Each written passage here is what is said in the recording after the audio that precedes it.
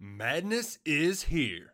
Say goodbye to busted brackets because FanDuel lets you bet on every game of the tournament.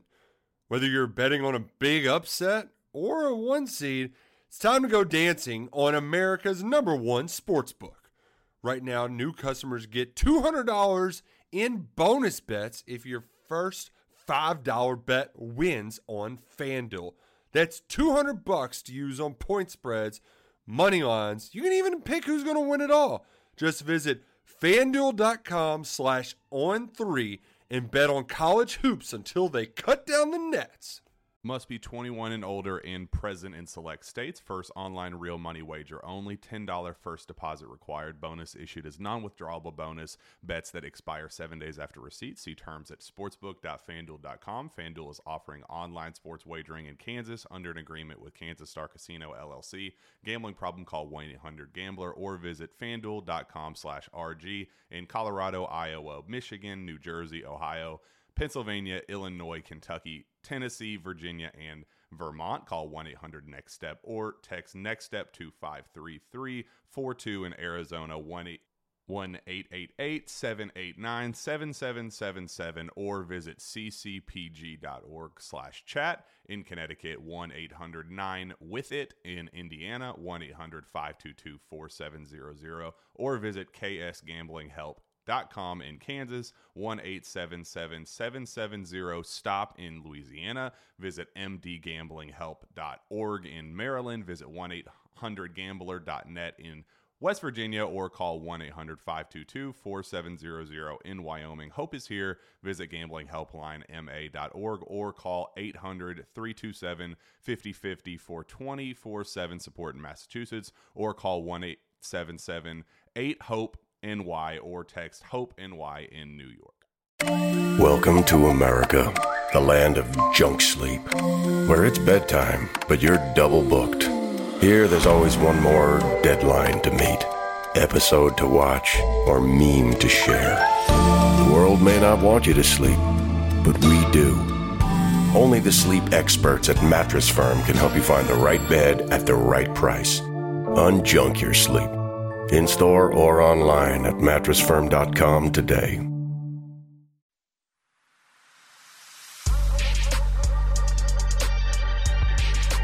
All right, we're back. Finally, another Carolina podcast. First one we've done in a couple of weeks. That is not my fault. Direct all of your gripes to @WesMitchellGC. He's here with Chris Clark. Didn't he have a dentist appointment? Wasn't that your initial reason? I had a dentist appointment at 9:20 a.m. Wednesday, and I texted y'all on Monday and said, let's record any other time this entire week. And you were like, no. Okay. A little busy. Might be true. Happy birthday to your wife, Chris. Belated birthday. Thank you. And Wes, I hope you enjoyed, sleeping in or whatever you were doing those other days that we couldn't record. But it's all right. Y'all had plenty of stuff going on. Y'all are both here. We're recording this Thursday morning, so I guess I'll apologize in advance. A lot of the things that we're about to talk about may be dated by the time you hear this. I don't anticipate that they will be, but that is a possibility. It's also early. Y'all had a long day yesterday, the first day of the late signing period. What's that day like for y'all now? Obviously, the early signing period is more busy in terms of guys committing, but as I'm looking at both of you right now, it seems like yesterday was still a little bit of a long day. It was a long day. Yeah, I know. Actually, you look pretty well coiffed. Like you look like you washed your hair recently. I didn't. You didn't? But, no. I guess it's just short enough that I definitely didn't.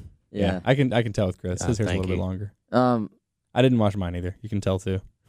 Yeah, it's kind of weird. Like the early signing day is completely hectic.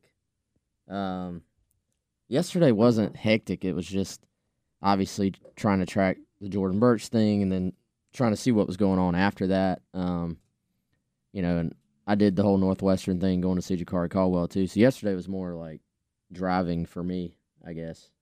Yeah, I did. That's why your hair looks better. Yeah, definitely. I didn't do as much driving. No, Wes helped. He covered Rock Hill. I stayed back. But yeah, it was a long day just because the volume wasn't as much, but just I guess because of how the announcements were sort of stacked, you had, obviously when you get up in the morning, you're getting ready content-wise for a lot of things, and then Ja'Cory Caldwell at 10, and then what time did the stuff with Gilbert Edmond come about? It was sometime in between. That was right after Jordan Jakari. It was I right feel after like. Jakari. Shortly after. Yeah, so we had him, and then we had Jordan Birch, and then obviously Jordan Birch was not finished at that time. It's still not finished. As of still not finished. 9:20 and 42 seconds on Thursday morning. Right. And so the rest of the afternoon was devoted to pushing out some more content and all that, but also, working the Jordan Birch situation, trying to figure out what was going on, and that's what happened up until last night. And y'all needed a little bit of emotion management after the Birch drama. Is that my understanding? Did y'all go together? Do y'all have a place after a long day of recruiting stuff? We did enjoy some post signing. Yeah, we don't Y'all go together? normally. Yeah, we did. Okay, good. I like to know that y'all are friends outside of work. This needs to be it's going to be a new New tradition. tradition. I feel like post signing day. I feel like it should be. I mean, especially the early signing period. I'm surprised y'all didn't have to do that. But wait, y'all want to give any place a shout out for hosting y'all? Nah, No, needs to be sponsored. Yeah. You know?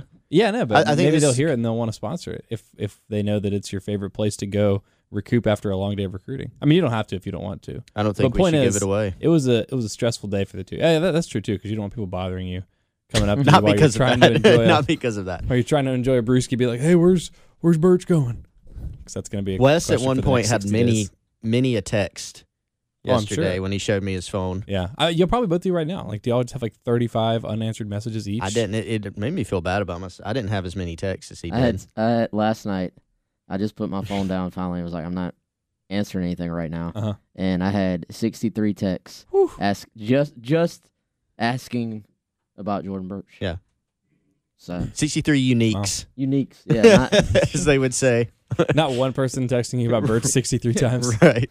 well, although Oh. that wouldn't surprise me either. No, not at all. So obviously it's been a peculiar situation. I think we can say it like that, and we'll get into a little bit more here in just a second. But both of y'all were at Hammond for the Boogie signing, and Jordan Birch was there too.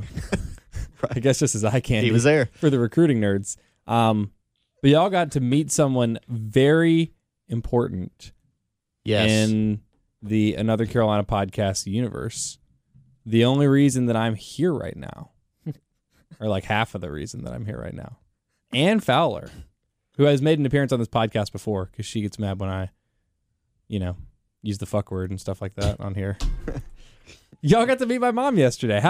Y'all didn't recognize her? Did she just pick y'all out because y'all were wearing Gamecock Central stuff? I pointed out Chris because she came up to me. I had a Gamecock Central shirt on, and she was like, "Wes, Chris," and I was like, "Yeah, I'm Wes." And then she introduced herself. Cool. And then we chatted about you. Was that Nah. before or after the signing? That was after. Okay. Chatted about you and how you have a dirty mouth and Yeah. how you're opinionated, and then I pointed her to where Chris was, and she went and talked to him as well. Cool. Yes. How was I that? enjoyed meeting her. She's a very nice lady. That's interesting to hear you say that. Does my existence make more or less sense having met Ann now? Not sure how to answer that. Well, no, but like sometimes you meet people and it's like, oh, no, I completely get why you are the way that you are because you're just like, whomever. I mean, I still think you're very unique. yeah. Okay, good to know. Yeah, I know. would say that. I think I'm a little more like my dad anyway. So Oh, really? That makes sense. I So was you just haven't curious met your what dad yet? No, yeah, I was just curious what y'all's take was having met. Next ceremony, send him over, and then we'll assess from there I'll do it. who you're more like. Then maybe we'll meet your cousin. Then we'll just meet the whole family. Come for Yeah. Thanksgiving. But she was very nice, and she was very happy that you get to spend Work time with with y'all? us. spend time with Oh, us good. mainly. Good, But good. no, but to She knows have how much I enjoy it. to have an outlet to project your talents. Wow. Sounds like you're And just talking opinions. shit about me the whole time. No, I said talents. You paused. It's okay. Well, I was I'm wondering where having he was trouble going coming with up with that. words this Yeah. morning. Yeah. So It's all right. yeah. What do y'all want to talk about? I think we should do a parent cast where we just bring all of our parents in, and I don't know what exactly we would do from there. Your mom's active on social media, Wes. She's like some of our tweets, our tweeting outs of the podcast. Yes. Chris, Yes. are either of your parents active on social media? No, my mom, my dad passed away in March 2018. My mom is on Facebook, but like doesn't really keep up with like sports and stuff. She doesn't really. She watches Carolina games and stuff.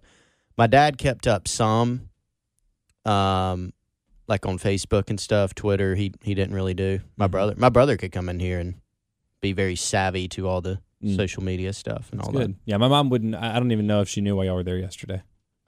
Well, I guess she knows just because Hammond, but otherwise she would have had no idea. So why was she there? She works there. Okay. Yeah, I thought she's the dance teacher and she's the head of like service learning, so all their like community service stuff. Puts together like TED, and she's working on Dance Marathon over there right now. But she texted me and she was like, "Hey, are Wes and Chris going to be here?" And I was like, "Yeah." And she was like, "I wish I knew them so I could go say hey." And I was like, "Well, they'll probably be wearing Gamecock Central stuff, so just see if you can go find them." So text her a description of. Yeah, they look like they're 33 and work for Gamecock Central. There you go. That narrows it down. Yeah, they're probably gonna look sleepy and a little bit annoyed. All right, so he's sitting up there at the podium. Is Birch? He's got so it's not a placard, but it's not a note card. It's like a nice little piece. I don't know. It's almost like a, what do you call this stuff? Stationery. It says Jordan Birch. It's got a little Gamecock on it, which means either South Carolina or Jacksonville State. Although I think their Gamecock design might be a little bit different. It's different, yeah. It's different, yeah, because they wouldn't have any reason to have the block C. But the point is, he's sitting up there. He's got that on his thing. He committed to South Carolina back in December. Everyone's expecting him to sign with South Carolina. He has the South Carolina thing on his name tag. He puts on the South Carolina hat. Did y'all know that whole time that he was not putting pen to paper or had not put pen to paper earlier that morning, or did you find out like kind of as the afternoon unfolded like the rest of us did?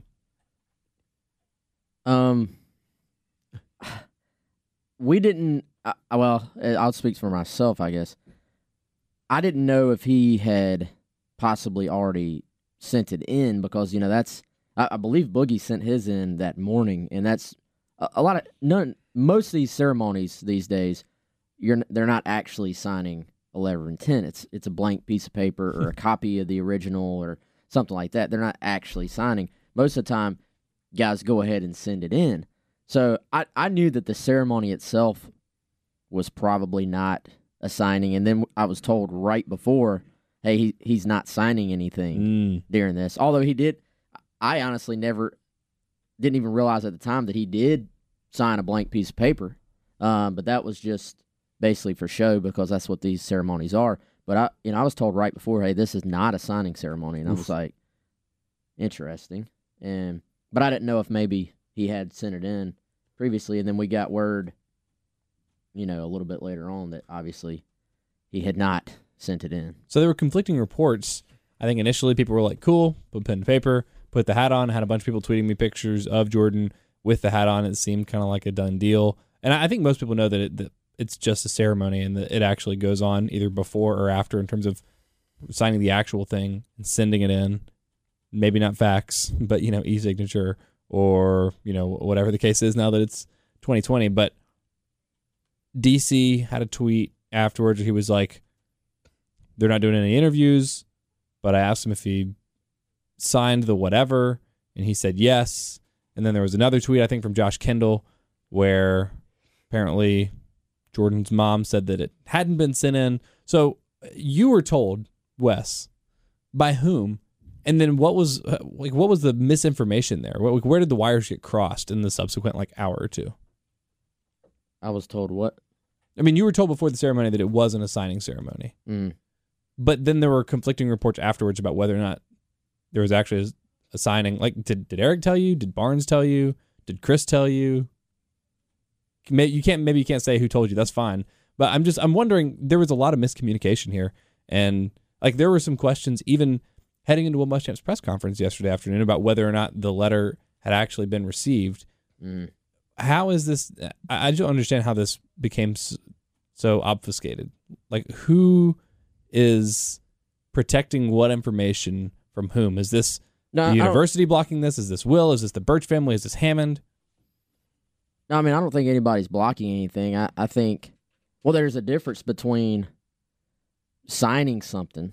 Well, I think, first of all, when you have a ceremony, the impression is that there's a reason that he's signing something. And you put the school on your thing and you put the hat on. Yes, and we were told in December that they all wanted to sign together. So then I think here's the disconnect, because all these things can be true at the same time.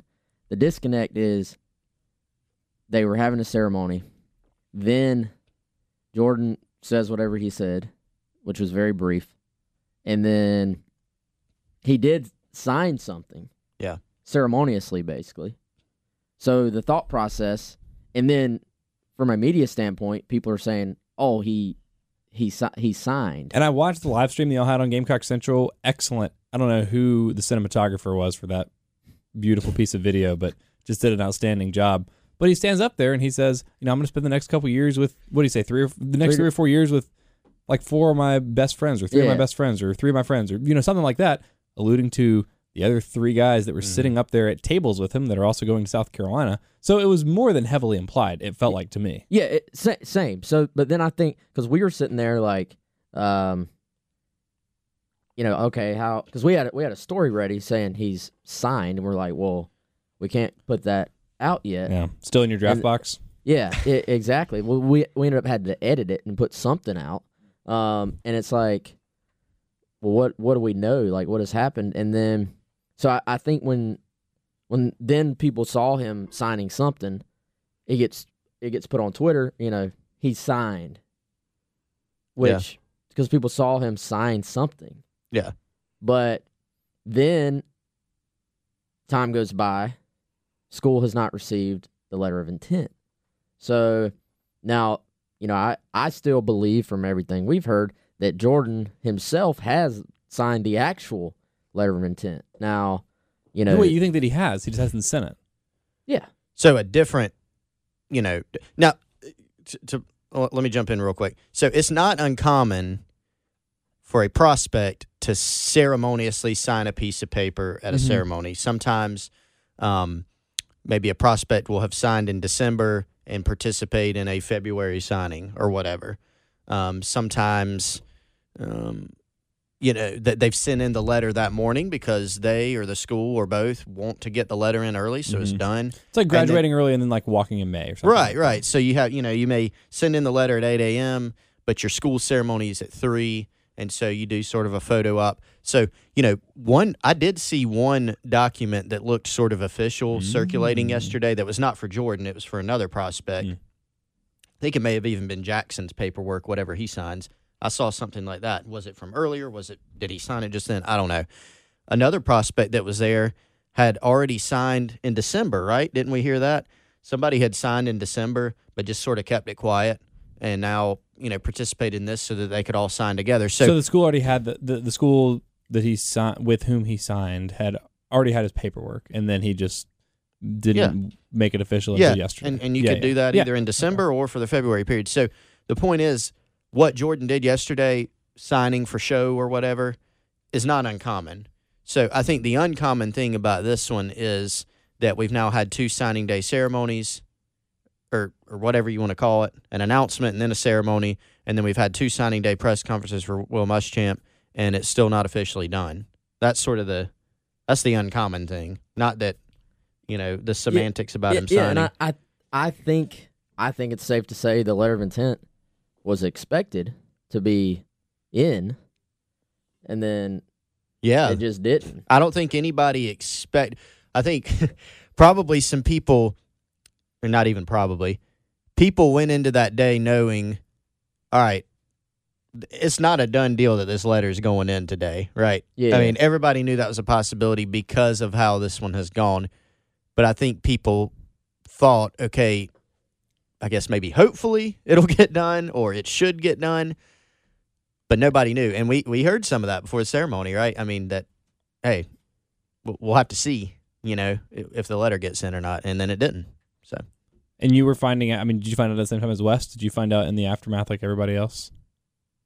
Yeah, pretty much, I guess. Well, and here's the thing. It's happening in real time. So, and because it's literally completely unpredictable, the letter of intent is not in until it's in. Like we're sitting there waiting on the press conference to start, and we're like, well, maybe it came in 5 minutes before. Yeah. So I was doing the press conference live for 107.5, and I put the headset on, a couple minutes before he throws it to me, and he's like, "Oh, it sounds like maybe the letter has come in the last 5 minutes," and I was like, if it has, like if the letter has come in since I put this headset on and blocked out the outside world, I would have no idea. But like when I put this on, the people sitting next to me in the press conference room were like, how has this not happened? And it wasn't until Will Muschamp said, we're really excited about the 4 guys we signed today. And I was like, okay, cool. I guess they still don't have the paperwork. But it's odd that it's so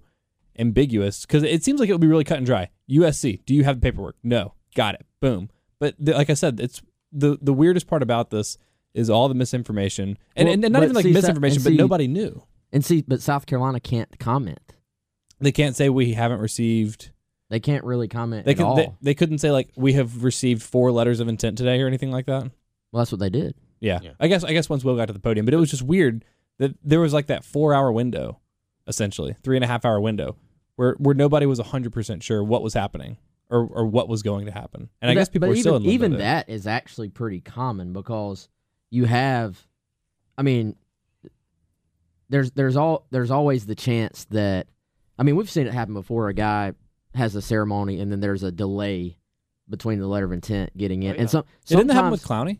Sometimes, because he signed on signing day and then wanted to wait until his birthday. No, he signed on February 14th. Yeah, he actually. Signed on his birthday. Yeah. Okay. Did he announce on? I feel like I remember there being some kind of delay there.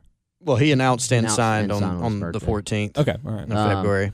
But yeah, it's like the sometimes it's just as simple as like one piece of paper didn't get sent in, basically. Well, that's why I asked Chris. We had Chris on the halftime show yesterday, and I was like, how many stories have you heard of just like guys sending faxes to the wrong places or, basically paperwork just getting lost in the shuffle like that? And I didn't know if that was a possibility in terms of what happened yesterday, but it doesn't sound like it. No. I mean, even and yesterday, like Gilbert Edmond came in, we all got a notification like right before Muschamp walked in and thought maybe it was going to be Jordan and it was Gilbert Edmond, and he had signed earlier in the day. Yeah, it's just this one. Everybody's paying way more attention to the gap in between. Oh yeah, but South Carolina wasn't. I mean, when there's a 5-hour gap between, or whatever 3-hour gap between Edmond announcing and signing, they're not giving updates like, hey, we still haven't received Edmond. We still haven't received Edmond. It's just we're sitting there saying, okay, they're probably working on this, and I'm sure they were wanting to get it done before the press conference. Mm-hmm. So, and then even if you get it done 2 minutes before, then it was a non-story that it wasn't in yet. It's all we were just working through it. Mm-hmm. But so I think if you're South Carolina, you're waiting, like you're delaying. But then, I mean, there's just not much. At that point, there's not much Muschamp can do because he can't comment, directly on it at all. So he just has to stand up there and talk about the other guys. Which, if y'all remember, it's the same thing during the initial one. Mm-hmm. Is that you're sitting there saying, is it in yet? And then he obviously couldn't comment. So it's weird. I've honestly never followed one like this. I think Chris would probably agree as well, as he shakes his head over there. But yeah, so it's crazy. It's weird because this has obviously been a ton of drama. But I think it was you, Chris, had the Thursday morning update on Birch up on GamecockCentral.com right now, and you said, he's not a dramatic kid, and we talked about this through his entire recruitment leading up to signing day. Back in December, we were like, it's not like he's been, vocally in support of one school and then switching his commitment, flip-flopping, anything like that. He just kept it close to the vest. He didn't say anything. He committed to South Carolina. There was very little fanfare. And, even this time around, like, he went to LSU, but it's not like he said anything. It's not like he said, I'm reopening my recruitment or anything like that. It's fascinating that someone that says so little can stir up so much drama. Well, there's a couple components to it. So one, Jordan, none of this is like his doing. There are kids in recruiting that stir up drama. I've had recruits, I had one recruit several years ago, highly rated guy, tell me that he was going to put out a top 5 and he was going to put it out in the opposite order of what it actually was. So it was a top 5. The school that was listed as number 5 was actually number 1, so on and so forth. Right? So that is, now, is that like the worst thing in the world? No, not to me. But it's just needlessly complicated. Right. So he did that just to have some fun, whatever. Which, I mean, you can do if you want. Yeah. It might drive people crazy, but. So that's a little bit of drama. Or, there was a kid at a signing day press, an announcement. I don't know if it was on signing day. I think it was. I can't even remember who it was, where he ended up going. But he had on like 3 or 4 shirts. So he opened one. Everybody thought it's that school. He took that one off. He took that one off. There were like 3 or 4 different shirts. And then underneath all of them was a tattoo on his chest. That's a little dramatic. Yeah. So, or just doing other things, like a prospect himself lying to a bunch of schools. All right, so those things happen. None of those have happened with Jordan. None of them. So you've got that. Then when a kid is more quiet, it tends to stir up more speculation. Then just in this day and age of social media and following recruiting and how connected everybody is, people, I don't even, lack of a better term, I'm not really faulting him for it, but people freak out. When Jordan took that late visit to Georgia, he's gone. It's over. He's going to Georgia. Well, no, it's not over. He's not going to Georgia. Okay, I think Carolina fans realized that they were dealing with found money here in the first place. Like, it was always a sense of, can't believe Birch has actually made the decision to come to Carolina when he could have gone to LSU, when he could have gone to all these other places. And so just like, I was always expecting that's kind of the emotional hedge of it all. So I think it was probably easier for them to believe that there was going to be a late flip, just based on the fact that it never felt like Carolina really deserved to get Birch after going 4-8 this season. Well, I mean, it's, and part of this one's unique, so I don't even want to lump it into this category, but things similar to this happen more when you're dealing with big-time recruits. Mm-hmm. If you play in that sandbox, you're going to lose some guys. You're going to, it happens just about everywhere. This one's even unique from this one's unique even from a lot of those. But yeah, the point I just want to drive home is that Jordan Birch is not, I've had people message me, I've seen a lot on social media, on our message boards, etc., about Jordan is creating this drama, Jordan is doing this and that. He's not.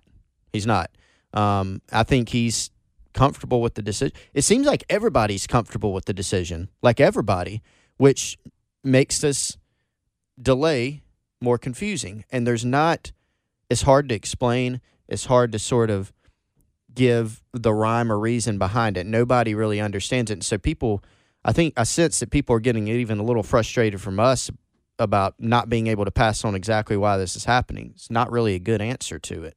It's just, when you turn in a letter, it's done.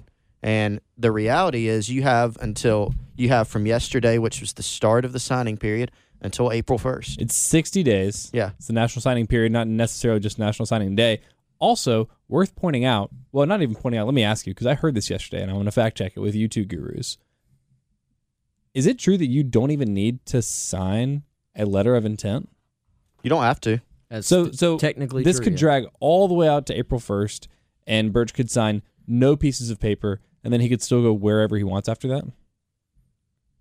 Technically, I think so. Yeah. So Carolina fans, don't hold your breath. At some point, you have to sign financial aid agreement. I don't know, papers, right? the but I don't timeline, You could probably do that right before you enroll. He's a big enough prospect that schools are going to hold out for him. I think that is the other, because I feel like this thing has so many layers. Local and lasers. Yeah, that would be actually really That'd cool. be way awesome. Talk about a dramatic signing ceremony. I'm surprised that's not a thing yet. Like, with drones coming down too or something. We just gave someone a great idea. Yeah, so here's the thing. Local kid, I think, makes it even more intriguing because people have heard about this guy locally for a while now. But he's so highly rated. If he was a mid 3-star or something, then he frankly wouldn't have the power to be able to just wait, because schools will just be like, well, we're moving on. Yeah. So the fact that he is a 5-star, he is this highly recruited, he is an elite talent on the defensive line. That's what makes all this possible to have even happened in the first place. But I want to say, and I'm not saying this even, to like blindly defend the kid. I'm saying this more because from the people we have talked to that have spent a lot of time with Jordan Burch, they all say he's a great kid. Like, they say he's got a great personality, that he's a great teammate. His teammates love him. He does everything that's asked of him. This isn't him, that's controlling this. So I hate to see, and I get it, because what's being projected right now is that Jordan, just by the actions, is being, dramatic and is causing issues. And especially because he's a 5-star national recruit. I mean, it was talked about on Feinbaum yesterday, and people are giving their opinion on a situation without knowing all the facts. But the reason for that is that there isn't a way to know all the facts, because everything's being basically cut off. Yeah, so insulated. Insulated, yeah, there's a good word. But I think it's worth saying as we now hit like our 20th minute of talking about Jordan That's what Burch. Pearson said. He allotted 20 minutes for it. It is. Yeah, it's worth, been a little more than that, which is fine, because I mean there are so many angles to talk about this, especially when you factor in, like you said, there's 60 days for this to happen, and it doesn't even have to happen. So yeah, but should we expect in summary, great kid, and I'm going to answer your question before you ask it. We don't know when, but I think it could get resolved today. I think that's the best. It also could have gotten resolved yesterday. It also could have gotten resolved in December. Oh yeah, it could have. Yeah. If I have a gun. I'm telling you right now, I have a gun. It's not a hypothetical. I have a gun with me. I'm going to kill both of you. Pretty if you're wrong. You have to tell me, do you think that this situation will wrap up by the end of this week or any other time in the signing period? Pick one of those two, and if you're wrong, I'm going to kill you. So it's not an option for it to drag on past it. So it's either got to be by April. Oh, okay, sorry. So Sunday is, let's see, 7. Don't 8, add 9. another scenario. No, Sunday's February 9th. Will it happen between Thursday, February 6th and Thursday, February 9th, or February 10th beyond? You said February 9th. Sunday. Did you mean, okay, between Thursday and Sunday? Yeah, between today and this Sunday. morning we're recording, and Sunday, the end of the week. Because the week starts on Monday. Or will it just be sometime later in March? Or April, or May, or June, or July, or maybe he'll go to the Canadian Football League. Or the XFL. They don't have an age requirement. Yeah, that's true. He can go play for the Tampa Bay Vipers with Tanner McAvoy. Is he on? Yeah. Sweet. Yeah, he and Aaron Murray. Wow. I know. Shout out to G.A. Mangus, too, by the way. He's with the New York team. Yeah, coaching quarterback. That's cool. You go first, Wes. No, You're on the clock. I'm going to go out on the limb and say this thing is finally over within a week. Okay, well, that's not the question, But Wesley. But I'm going to make my own rule. But okay, I'll say yes. I think it's over by then. By Sunday. Sunday, February 9th. Wes Mitchell is reporting it here. Yes. The letter will be in by Sunday. I mean, what do you think? Complete guess. I'm putting up a frankly. story that Wes said that, so I can't answer. Complete guess. But, I mean, are we talking like that's maybe minus 120, and after Sunday is like plus 120? Too many layers. So, what Wes said, I think I would be on board if I had to vote. I would say yes, because I think. But it's going to be close. It's going to be close. Well, it's obviously going to be Sunday close. 11:58. It's going to be close, obviously. So I think that. Now, keep saying yes, and there's no yes. There's two options. You mean this week by February 9th? Yeah. At 11:59 p.m. And that honestly, that goes against the grain of how the entire thing has gone. Right. But my thinking in saying that is that somehow, some way, I don't know how, that something is going to get through somehow. Something is going to get through somehow. That To is the best summary of this entire thing. Because there's not going to be a forcing of a hand. Like, one thing that keeps coming up is that our our coaches, Chris, you're a writer. Our Not coach, so much passive voice. Our coaches should just make them sign it. Number one, you can't do that. Number two, that's a bad idea. We're not going to go down that rabbit hole as to why, but that's a bad idea. So you just got to wait it out. And so, yeah, the way this thing has gone, probably the smarter answer would be it's probably going to go as long as it possibly can. But I do feel like something's going to happen just because of how much this has been talked about, how much pressure there is now, how much, this is out there, where finally it's going to end. And there's really no evidence for that. But if I'm guessing, then yeah. Will Muschamp didn't seem overly concerned about it in the press conference. DC did, a clever, ambiguous question. If somebody that you were expecting to sign did not sign his letter of intent, would you expect blah, blah, blah, which is great, and that was funny. And Will said, I think his exact words were, well, I'm not going to try to quote him, but to paraphrase, he said, we're not worried about it, or I'm not worried about it, or said there's we're nothing going to be concerned fine. about. We're going to be fine. Yeah. Something like that. He didn't even smile. There was a little bit of a smile there. He even took his glasses off for like kind of dramatic effect. Does that mean anything? Do you still expect Jordan Burch to play football at South Carolina next year? Oh, if I had to say, I think that's still the most likely scenario. And I think that's what's hard for people to reconcile, because they go, well, if he's going to be here, why not just sign? Well, again, it is complicated. It's very complicated. It's very unique. We've never covered one like this, okay? But you just add in all the other factors. All the reasons that the family picked South Carolina are still there, and there's a lot of them. There's a lot of things that added up in their favor and still do. Nothing's really changed. The reasons for the delay is just a unique deal. So I would say yes. But I don't really know when there's going to be a resolution to that. Do you think this bothers teammates, people around the program? I think, well, maybe at least for the coaching staff, there's an understanding that, like y'all are saying, and I'm really enjoying dancing around this. There's an understanding that this is not Jordan's fault, that Jordan's not necessarily a dramatic kid, that he just kind of wants to play football from the way I understand it. So the coaching staff probably understands that.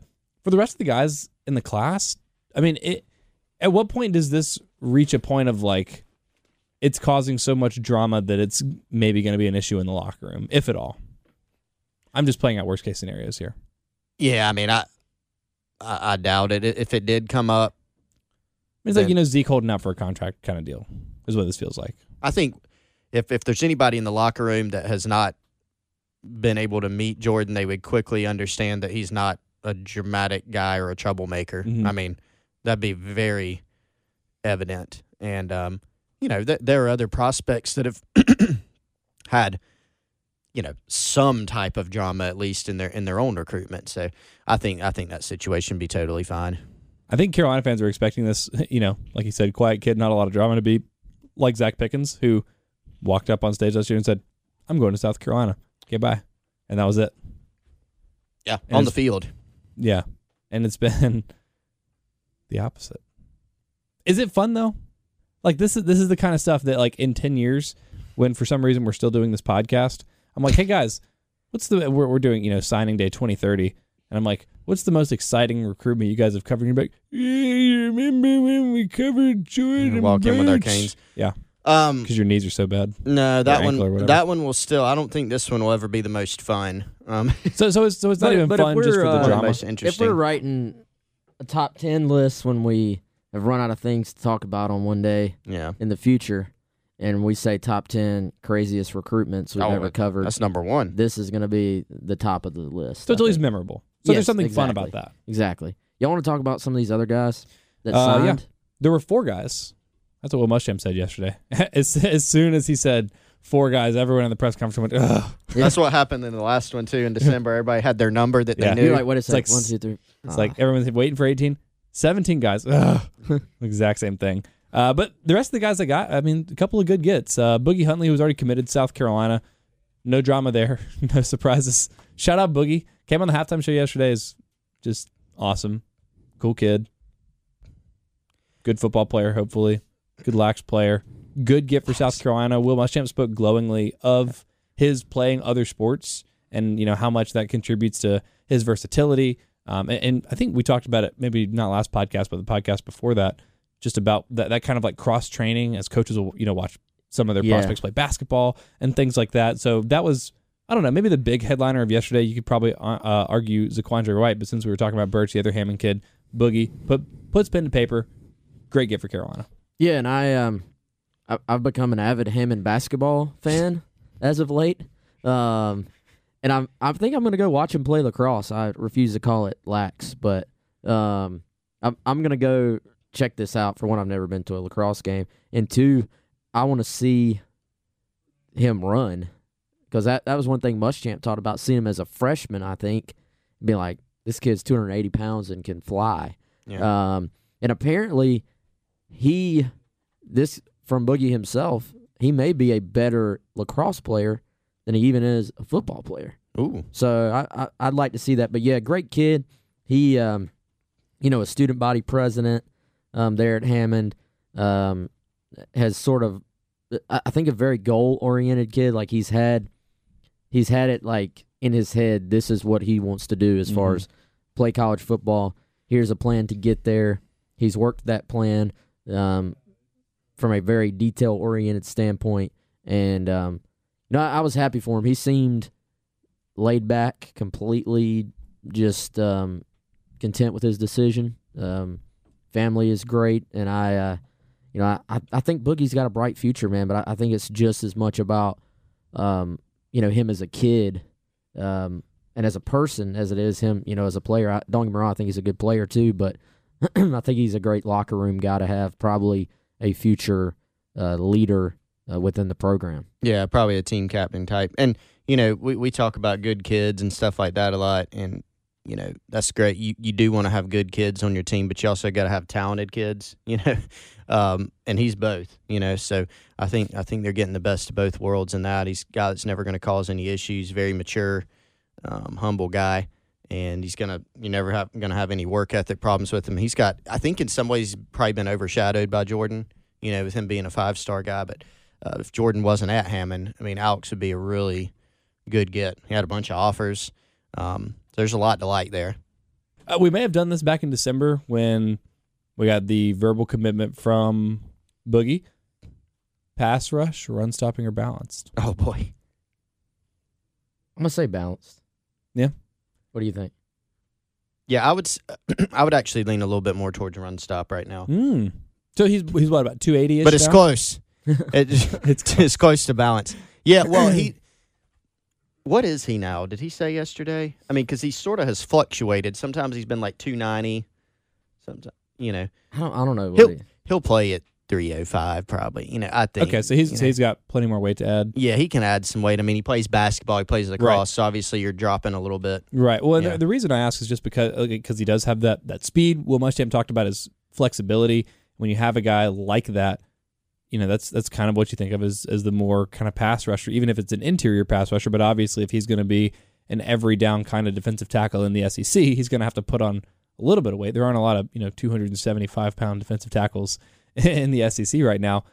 Do you think that that's where he is going to be in the mix right away? Do you think there's any chance that Carolina tries to work him in maybe a little bit on the outside, or is he a true defensive tackle? Yeah, I think he's a true tackle. Now he could play. He's versatile to where he could play like, a 0 or 1 technique, like more of a nose type, or he could be like an attacking, 3 technique type too. I'll be interested to see where they slot him there, but I think really he could do either of those, How much do you expect him to play this year? That's a good question. He's a summer enrollee. I think it would have helped if he could have been, him and don't graduate early there. So obviously anytime you do that, you get on campus early, that helps you. Now, they did have some guys contribute last year that got on campus late. Xavier Legette, Jamie Robinson, played a lot. Probably some others that I'm just forgetting right now. So he's got a chance. I'd say, they lose Kinlaw, they lose Kobe Smith.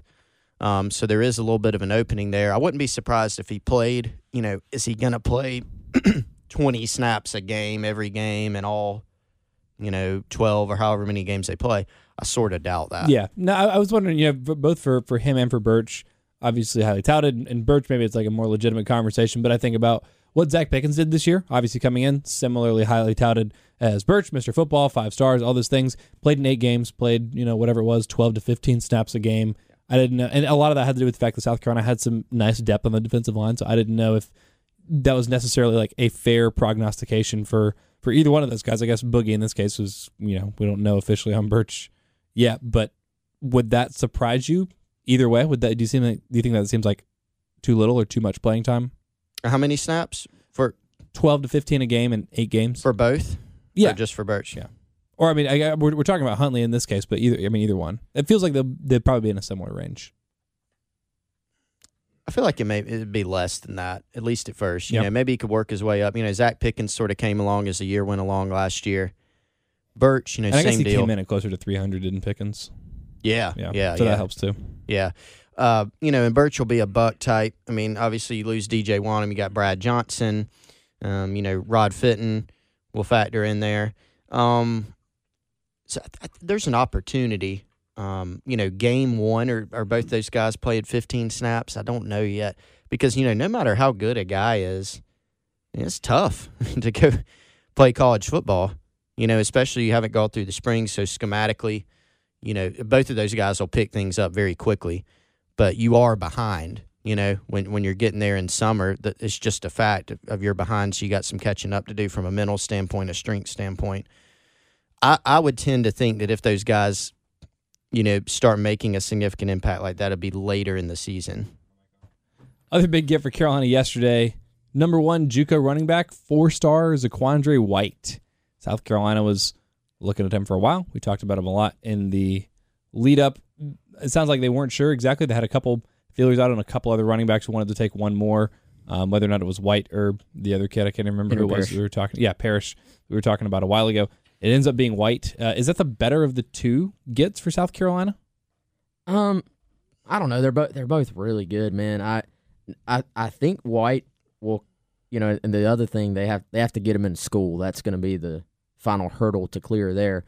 But assuming they do, this is a guy that's going to, I think, compete with Marshawn Lloyd, compete with Kevin Harris for the starting position. I've had it that Lloyd, my prediction is that Lloyd's going to take the first snap of the first game at running back. But, this kid, if he comes in and, learns the playbook quickly, he's going to push for playing time. And I think, you look at what Thomas Brown has done since he got the job, adds Tavian Feaster as a grad transfer this past year, gets Marshawn Lloyd signed, Rashad Amos, and now, Zaquandre White, number 1 JUCO, a bounce-back guy from Florida State.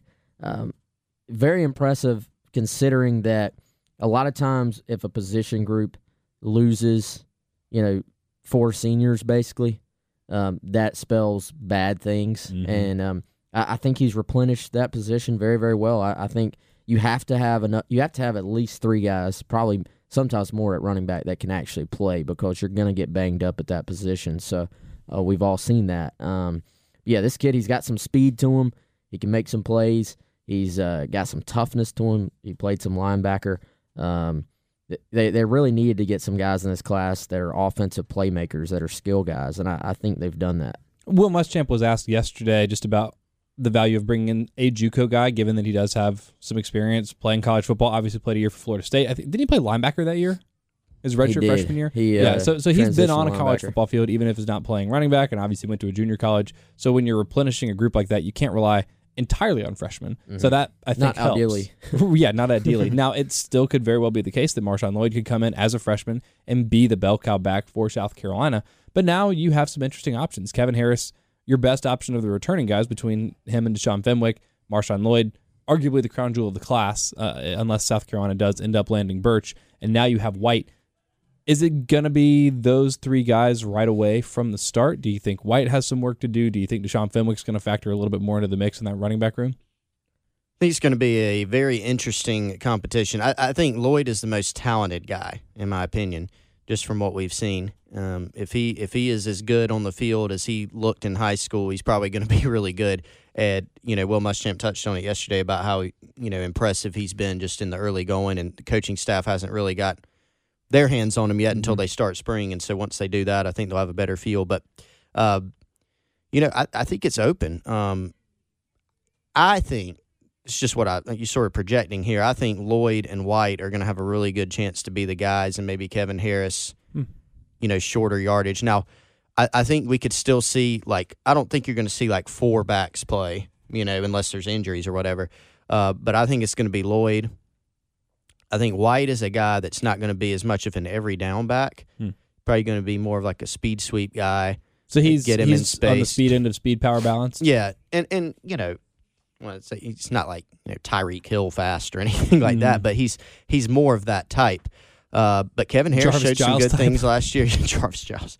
Deshaun Fenwick has shown something. He's just been inconsistent. So he'll have every chance. Rashad Amos, I'm more leaning towards he's going to redshirt just because, and that's not a bad thing. Redshirt's not a bad word, as Muschamp said yesterday.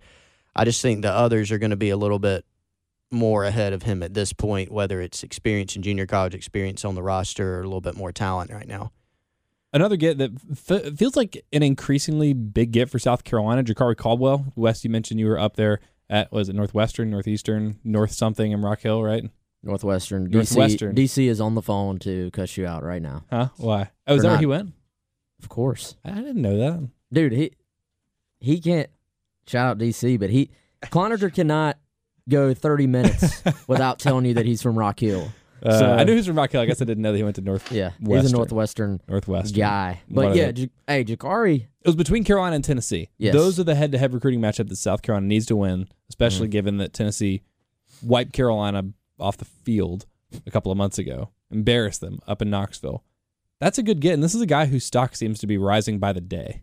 Yeah, and he's a kid that sort of just blew up in December, and went from, he went from being a college player, like he was going to play college ball. It's not like he was completely unknown, was committed to East Carolina, but once his senior year film sort of got out there, it exploded for him, and Northwestern finally was able to sort of get him the football this past year, and guys are like, okay, this kid's 6'4", 190 pounds, good hands, he can actually run, he's got some speed on the top end.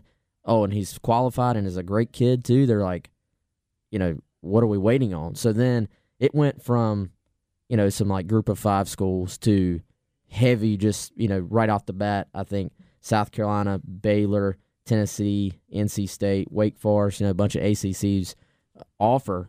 And, next thing he knows, he's got a big decision on his hands. So he pushed it to February, which I think was the right call given how quickly it was happening.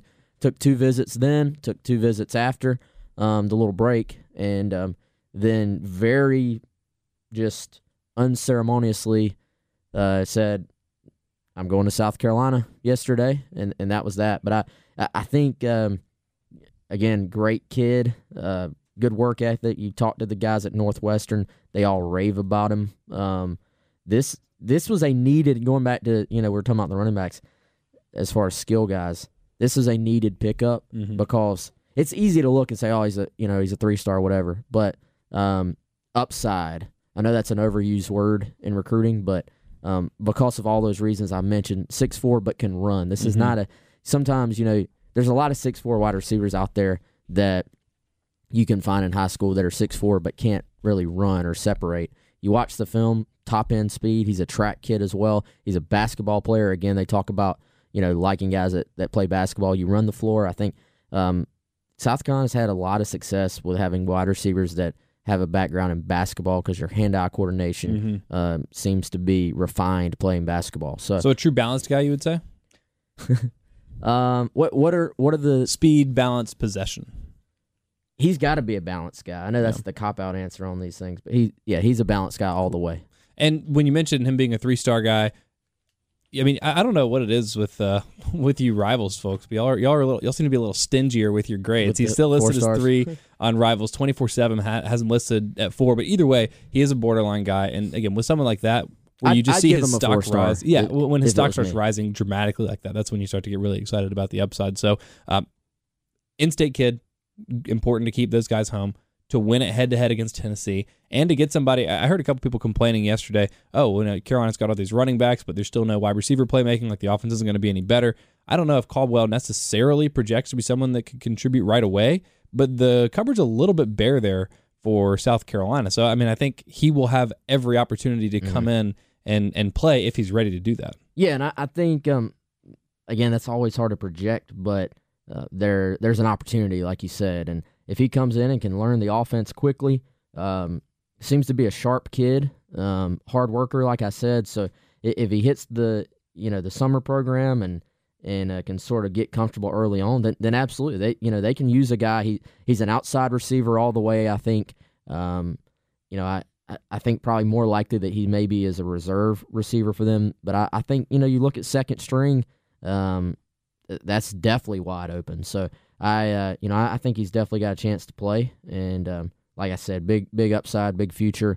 And to your point, beating Tennessee head to head, this was not one of those things where Tennessee just sort of offered. I mean, they sent I think it was last week. They sent Pruitt, Jim Chaney, Chris Winkie, who is the area recruiter for Rock Hill, and T. Martin. Wow. All four were at his basketball game Also, last OC, week. quarterback coach, head coach, An area recruiter. and wow. So you're not doing that a week before signing day if you're not all in on this guy. So they I think really wanted him. They got him in on the official, but South Carolina just sort of held the cards on this one. There you go. Big time get for South Carolina. Last guy that put pen and paper yesterday for the Gamecocks, Gilbert Edmond. I'm not saying this to make fun of him, but I feel like his name should be Gilbert Edmonds. I want to put a T at the end of Gilbert and an S at the end of Edmond. This was, I think this took definitely me by surprise, because I'm surprised by all this because I don't follow recruiting. Sounds like it even took you and Chris a little bit by surprise that they were able to flip him from South Florida a lot at the of last it minute. by surprise. Most of the time, I feel like most of the time we have a pretty good idea of what's could happen. They aren't at surprised least. by much. Yeah, not that we always know what is going to happen, but at least we have an idea of, hey, watch out for this. Mm-hmm. Completely out of nowhere. Apparently, it sort of came together at the last minute. Chris talked to him, so we did finally get an interview with him.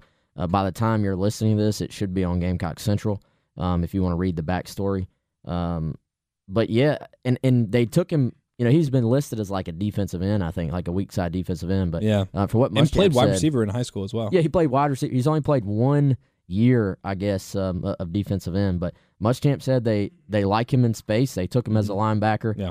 He had admitted. I thought this was kind of refreshing. He's like, it's a little bit of a projection on our part, but to get a little big picture for a second, it's harder and harder for colleges to find true linebackers. And I thought this was interesting. This came from a college coach. Last year, he said the guys that played linebacker 10 years ago, the high school coaches, because everybody is spread offense, everybody is, nobody's in, 2 running back formations with a tight end running the football down your throat. Those guys that used to be your true linebackers, now schools are just putting them at defensive end and saying, go rush the passer, trying to get speed on the edge. So they're not used to playing in space, reading gaps, doing all the things, diagnosing plays, doing all the things you have to do to play linebacker. Coverage, you don't have to do a lot of that playing defensive end. So you actually have to project either safeties that you can put weight on or quote-unquote defensive ends in high school but that are linebacker size, and you move them back from defensive end. So that's a huge projection, and there's a learning curve there. So that's why people talk a lot about linebacker recruiting with South Carolina. Well, it's not an excuse, but that's just sort of the way it is right now, is that it's hard to find good, true, traditional linebackers. Mm-hmm. And so, Muschamp said, he's like, it's a little bit of a projection on our part, which sometimes, though, that works out, and they want another linebacker. He's an athletic kid, and they said, hey, let's roll the dice and go for it. No, that makes sense, and that's really interesting. Obviously, Mo Kaba, the only other linebacker in the class. Will said they wanted another one, and I mean, it was good. This is one of those times where it's really nice that we have that press conference and get to hear from Will Muschamp. A lot of it's, kind of rote, and it's like, okay, I mean, you got to talk about these kids, whatever. Like, it's not bad, but you don't usually get a lot of new information. But when I saw this coming down, again, my first reaction was, how big a deal is this? This is a 3-star guy, but the rest of his offer list was like Central Michigan. He flipped from South Florida. Like, it's not like he was a highly sought-after kind of guy. Like, Florida State had interest, but I don't think ever even officially offered him. So that's you look at that and you're like, okay, what does that mean? And then you see he's a defensive end, and he's 210 pounds, and it's like, okay, maybe this guy will be, ready, like playing size in like 3 years. Yeah. And then you find out, okay, well, they actually have a little bit of a different plan for him. And I think that's when you look at a guy like that, when you're looking at probably recruiting someone and moving him to a new position, the fact that he's already made a switch, like from one side of the ball to the other, probably helps because it means he's probably a pretty intelligent kid. It's easier for him to pick those things up. Like to go from wide receiver to defensive end, it's probably going to be a little bit easier transition just in terms of, I guess, what he's doing on a down in, down out kind of basis to go from defensive end to linebacker, and it maybe makes you a little more willing to take a chance on someone like that. And I would think playing wide receiver, at least being out there in space, having to cover ground as opposed to, short bursts, which is what he's doing at defensive end. Some of that maybe lends itself to linebacker and probably speaks to his athleticism. Mm-hmm. If he can get out there and get open playing wide receiver, not that I've, seen him play wide receiver. I'm assuming some things there, but I think that speaks to it, and I think getting another linebacker clearly was a focus of theirs or a need, and you just never know with recruiting, and South Florida really just got a guy stolen. I mean, from right under their noses at the last second. Carolina fans really enjoyed that with Jeff Scott obviously being down there. Felt a little more personal. And real quick, as we wrap up here, to your point about how linebacking in general changes in football, the two guys that South Carolina has signed in this class now are 6'3" and 6'4". And like those are the kinds of rangy guys that you need because they're going to be in coverage a lot. It's a lot of like two linebacker looks, and you're basically a hybrid safety, half the time anyway when other teams are going five wide. So and neither are close to 250 pounds. Right. So it used to be that I feel like that was like almost the standard, like the Jasper Brinkley, like 250 pounds, could knock your head off, sized, 6'1", 250, 6'2", 250. Carolina hadn't had a Jasper Brinkley, I think, since Jasper Brinkley. The only guy that reminds me even remotely of him, and I think he's significantly smaller, but was just a hard hitter, was Jonathan Walton. He was probably, 230, 235? Yeah, 235, I think. But yeah, you don't see it anymore. But I think Kaba probably one of the few, true, like he is a true linebacker. So I think that helps. Now he's coming off an injury, so there's always layers to all this stuff. But the fact that he is someone that's played in space and played linebacker probably helps Kaba to be a guy who I think can play and help right away, and probably I think is one of the more under talked about guys in this class that doesn't get maybe the credit he deserves. Edmond, I think anytime you're projecting, it's like wait and see. You see why they took him, but it's going to be completely on his ability to transition and them to get him ready for that. Yeah, he's a project, but the coaching staff seems at least intrigued by his upside, and that wraps up the 2020 class, except for Jordan Birch. Yeah, sort of. Maybe hear from him by Sunday. That was both your and Chris's predictions, but who knows? It could actually be never. We don't know. We'll do a podcast as soon as we get an official word on that. But that basically does it for all of the 2020 signing period. Y'all got some deals going on for people that want to be a part of Gamecock Central and what y'all are doing. Yeah, we always have GC Pod promo. That'll get you 30 days free. But if you already know you want to sign up, just put Gamecocks in the field there, the promo field there, and it'll get you 50% off. You can't combine those, though. So if you already know that you want to be on, go ahead and use Gamecocks and get your 50% off. Cool. A lot of good stuff. And if you don't want to miss any of what's going on with Jordan Birch over the next couple days, Jordan Birch update on the page right now. But you got to be a subscriber to read. Yes. So do that if you don't want to miss anything. If you don't want to be the last person that your friends are texting, oh my gosh, and you're like, what's going on? Because you're not subscribed to Gamecock Central, just go ahead and do it. Make your life a whole lot easier and a lot better if you want to be up to date on all that stuff. And this podcast we do for free because we're just very generous people like that. And if you want us to keep doing it, if you like it, want to give us feedback, rate, review, subscribe to the podcast, everything on the Gamecock Central Podcast Network. Colin Taylor and I rolling a couple times a week with the Hard Foul, talking a lot of Carolina basketball. We're going to do a pod tomorrow. He's driving back from Oxford right now. Plenty to talk about as Carolina got shellacked down there at the Pavilion. We'll be able to talk about that a little bit more tomorrow. I do want to give a little quick shout out to City Limits Barbecue. I had those guys for catering for the Super Bowl. I saw you tweeting about that. Dude. Yeah. Amazing. Shout out to Robbie. He's a big Gamecock fan. He hooked us up with this huge plate of meat, dude. They have this thing that is like their beef ribs. Mm-hmm. Seriously looks like a freaking dinosaur bone. It's like the thing out of Flintstones. Yeah. Oh, my God. Amazing. And they have Gouda mac and cheese. I am a fiend for like any type of pasta, honestly, but mac and cheese. But it's like a little bit more of an adult mac and cheese, you know, dude. It was really good. So a lot of times, he's got a food truck, so you have to go to his Instagram, like City Limits Q, I think it is, to find where he's going to be. A lot of times he'll be at Craft and Draft on Divine. So Craft and Draft, you get a free shout, I guess. But City Limits Q on Instagram. But dude, check him out when you got it. Have you tried them before? Yeah, I had him at Craft Jeff actually. Okay. Yeah. Good, right? Super dank. Yeah. What I did didn't you have get? the Gouda mac and cheese. I think I don't They remember. got good smoked wings too. Oh, I think that's what It's I got. like dry I think that's rub. what I got. Yeah, it was a while ago, but yeah, I think it was the smoked wings.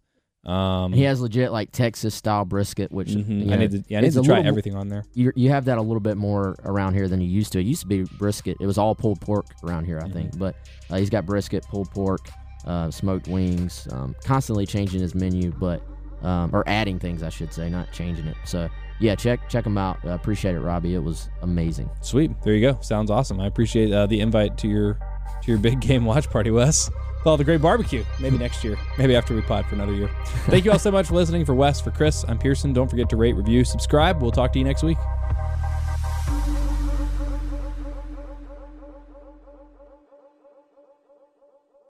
Madness is here. Say goodbye to busted brackets because FanDuel lets you bet on every game of the tournament. Whether you're betting on a big upset or a 1 seed, it's time to go dancing on America's #1 sportsbook. Right now, new customers get $200 in bonus bets if your first $5 bet wins on FanDuel. That's $200 to use on point spreads, money lines. You can even pick who's going to win it all. Just visit FanDuel.com/on3 and bet on college hoops until they cut down the nets. Must be 21 and older and present in select states. First online real money wager only. $10 first deposit required. Bonus issued as non-withdrawable bonus. Bets that expire 7 days after receipt. See terms at sportsbook.fanduel.com. FanDuel is offering online sports wagering in Kansas under an agreement with Kansas Star Casino LLC. Gambling problem? Call 1-800-GAMBLER or visit fanduel.com/RG. In Colorado, Iowa, Michigan, New Jersey, Ohio, Pennsylvania, Illinois, Kentucky, Tennessee, Virginia, and Vermont. Call 1-800-NEXT-STEP or text NEXT-STEP to 53342. In Arizona, 1-888-789-7777 or visit ccpg.org/chat. In Connecticut, 1-800-9-WITH-IT. In Indiana, 1-800-522-4700 or visit ksgamblinghelp.com. In Kansas, 1-877-770-STOP. In Louisiana, visit mdgamblinghelp.org. In Maryland, visit 1-800-gambler.net. In West Virginia, or call 1-800-522-4700. In Wyoming, Hope is here. Visit gamblinghelplinema.org or call 800-327-5050 for 24/7 support in Massachusetts, or call 1-877-8-HOPE NY or text HOPE NY in New York.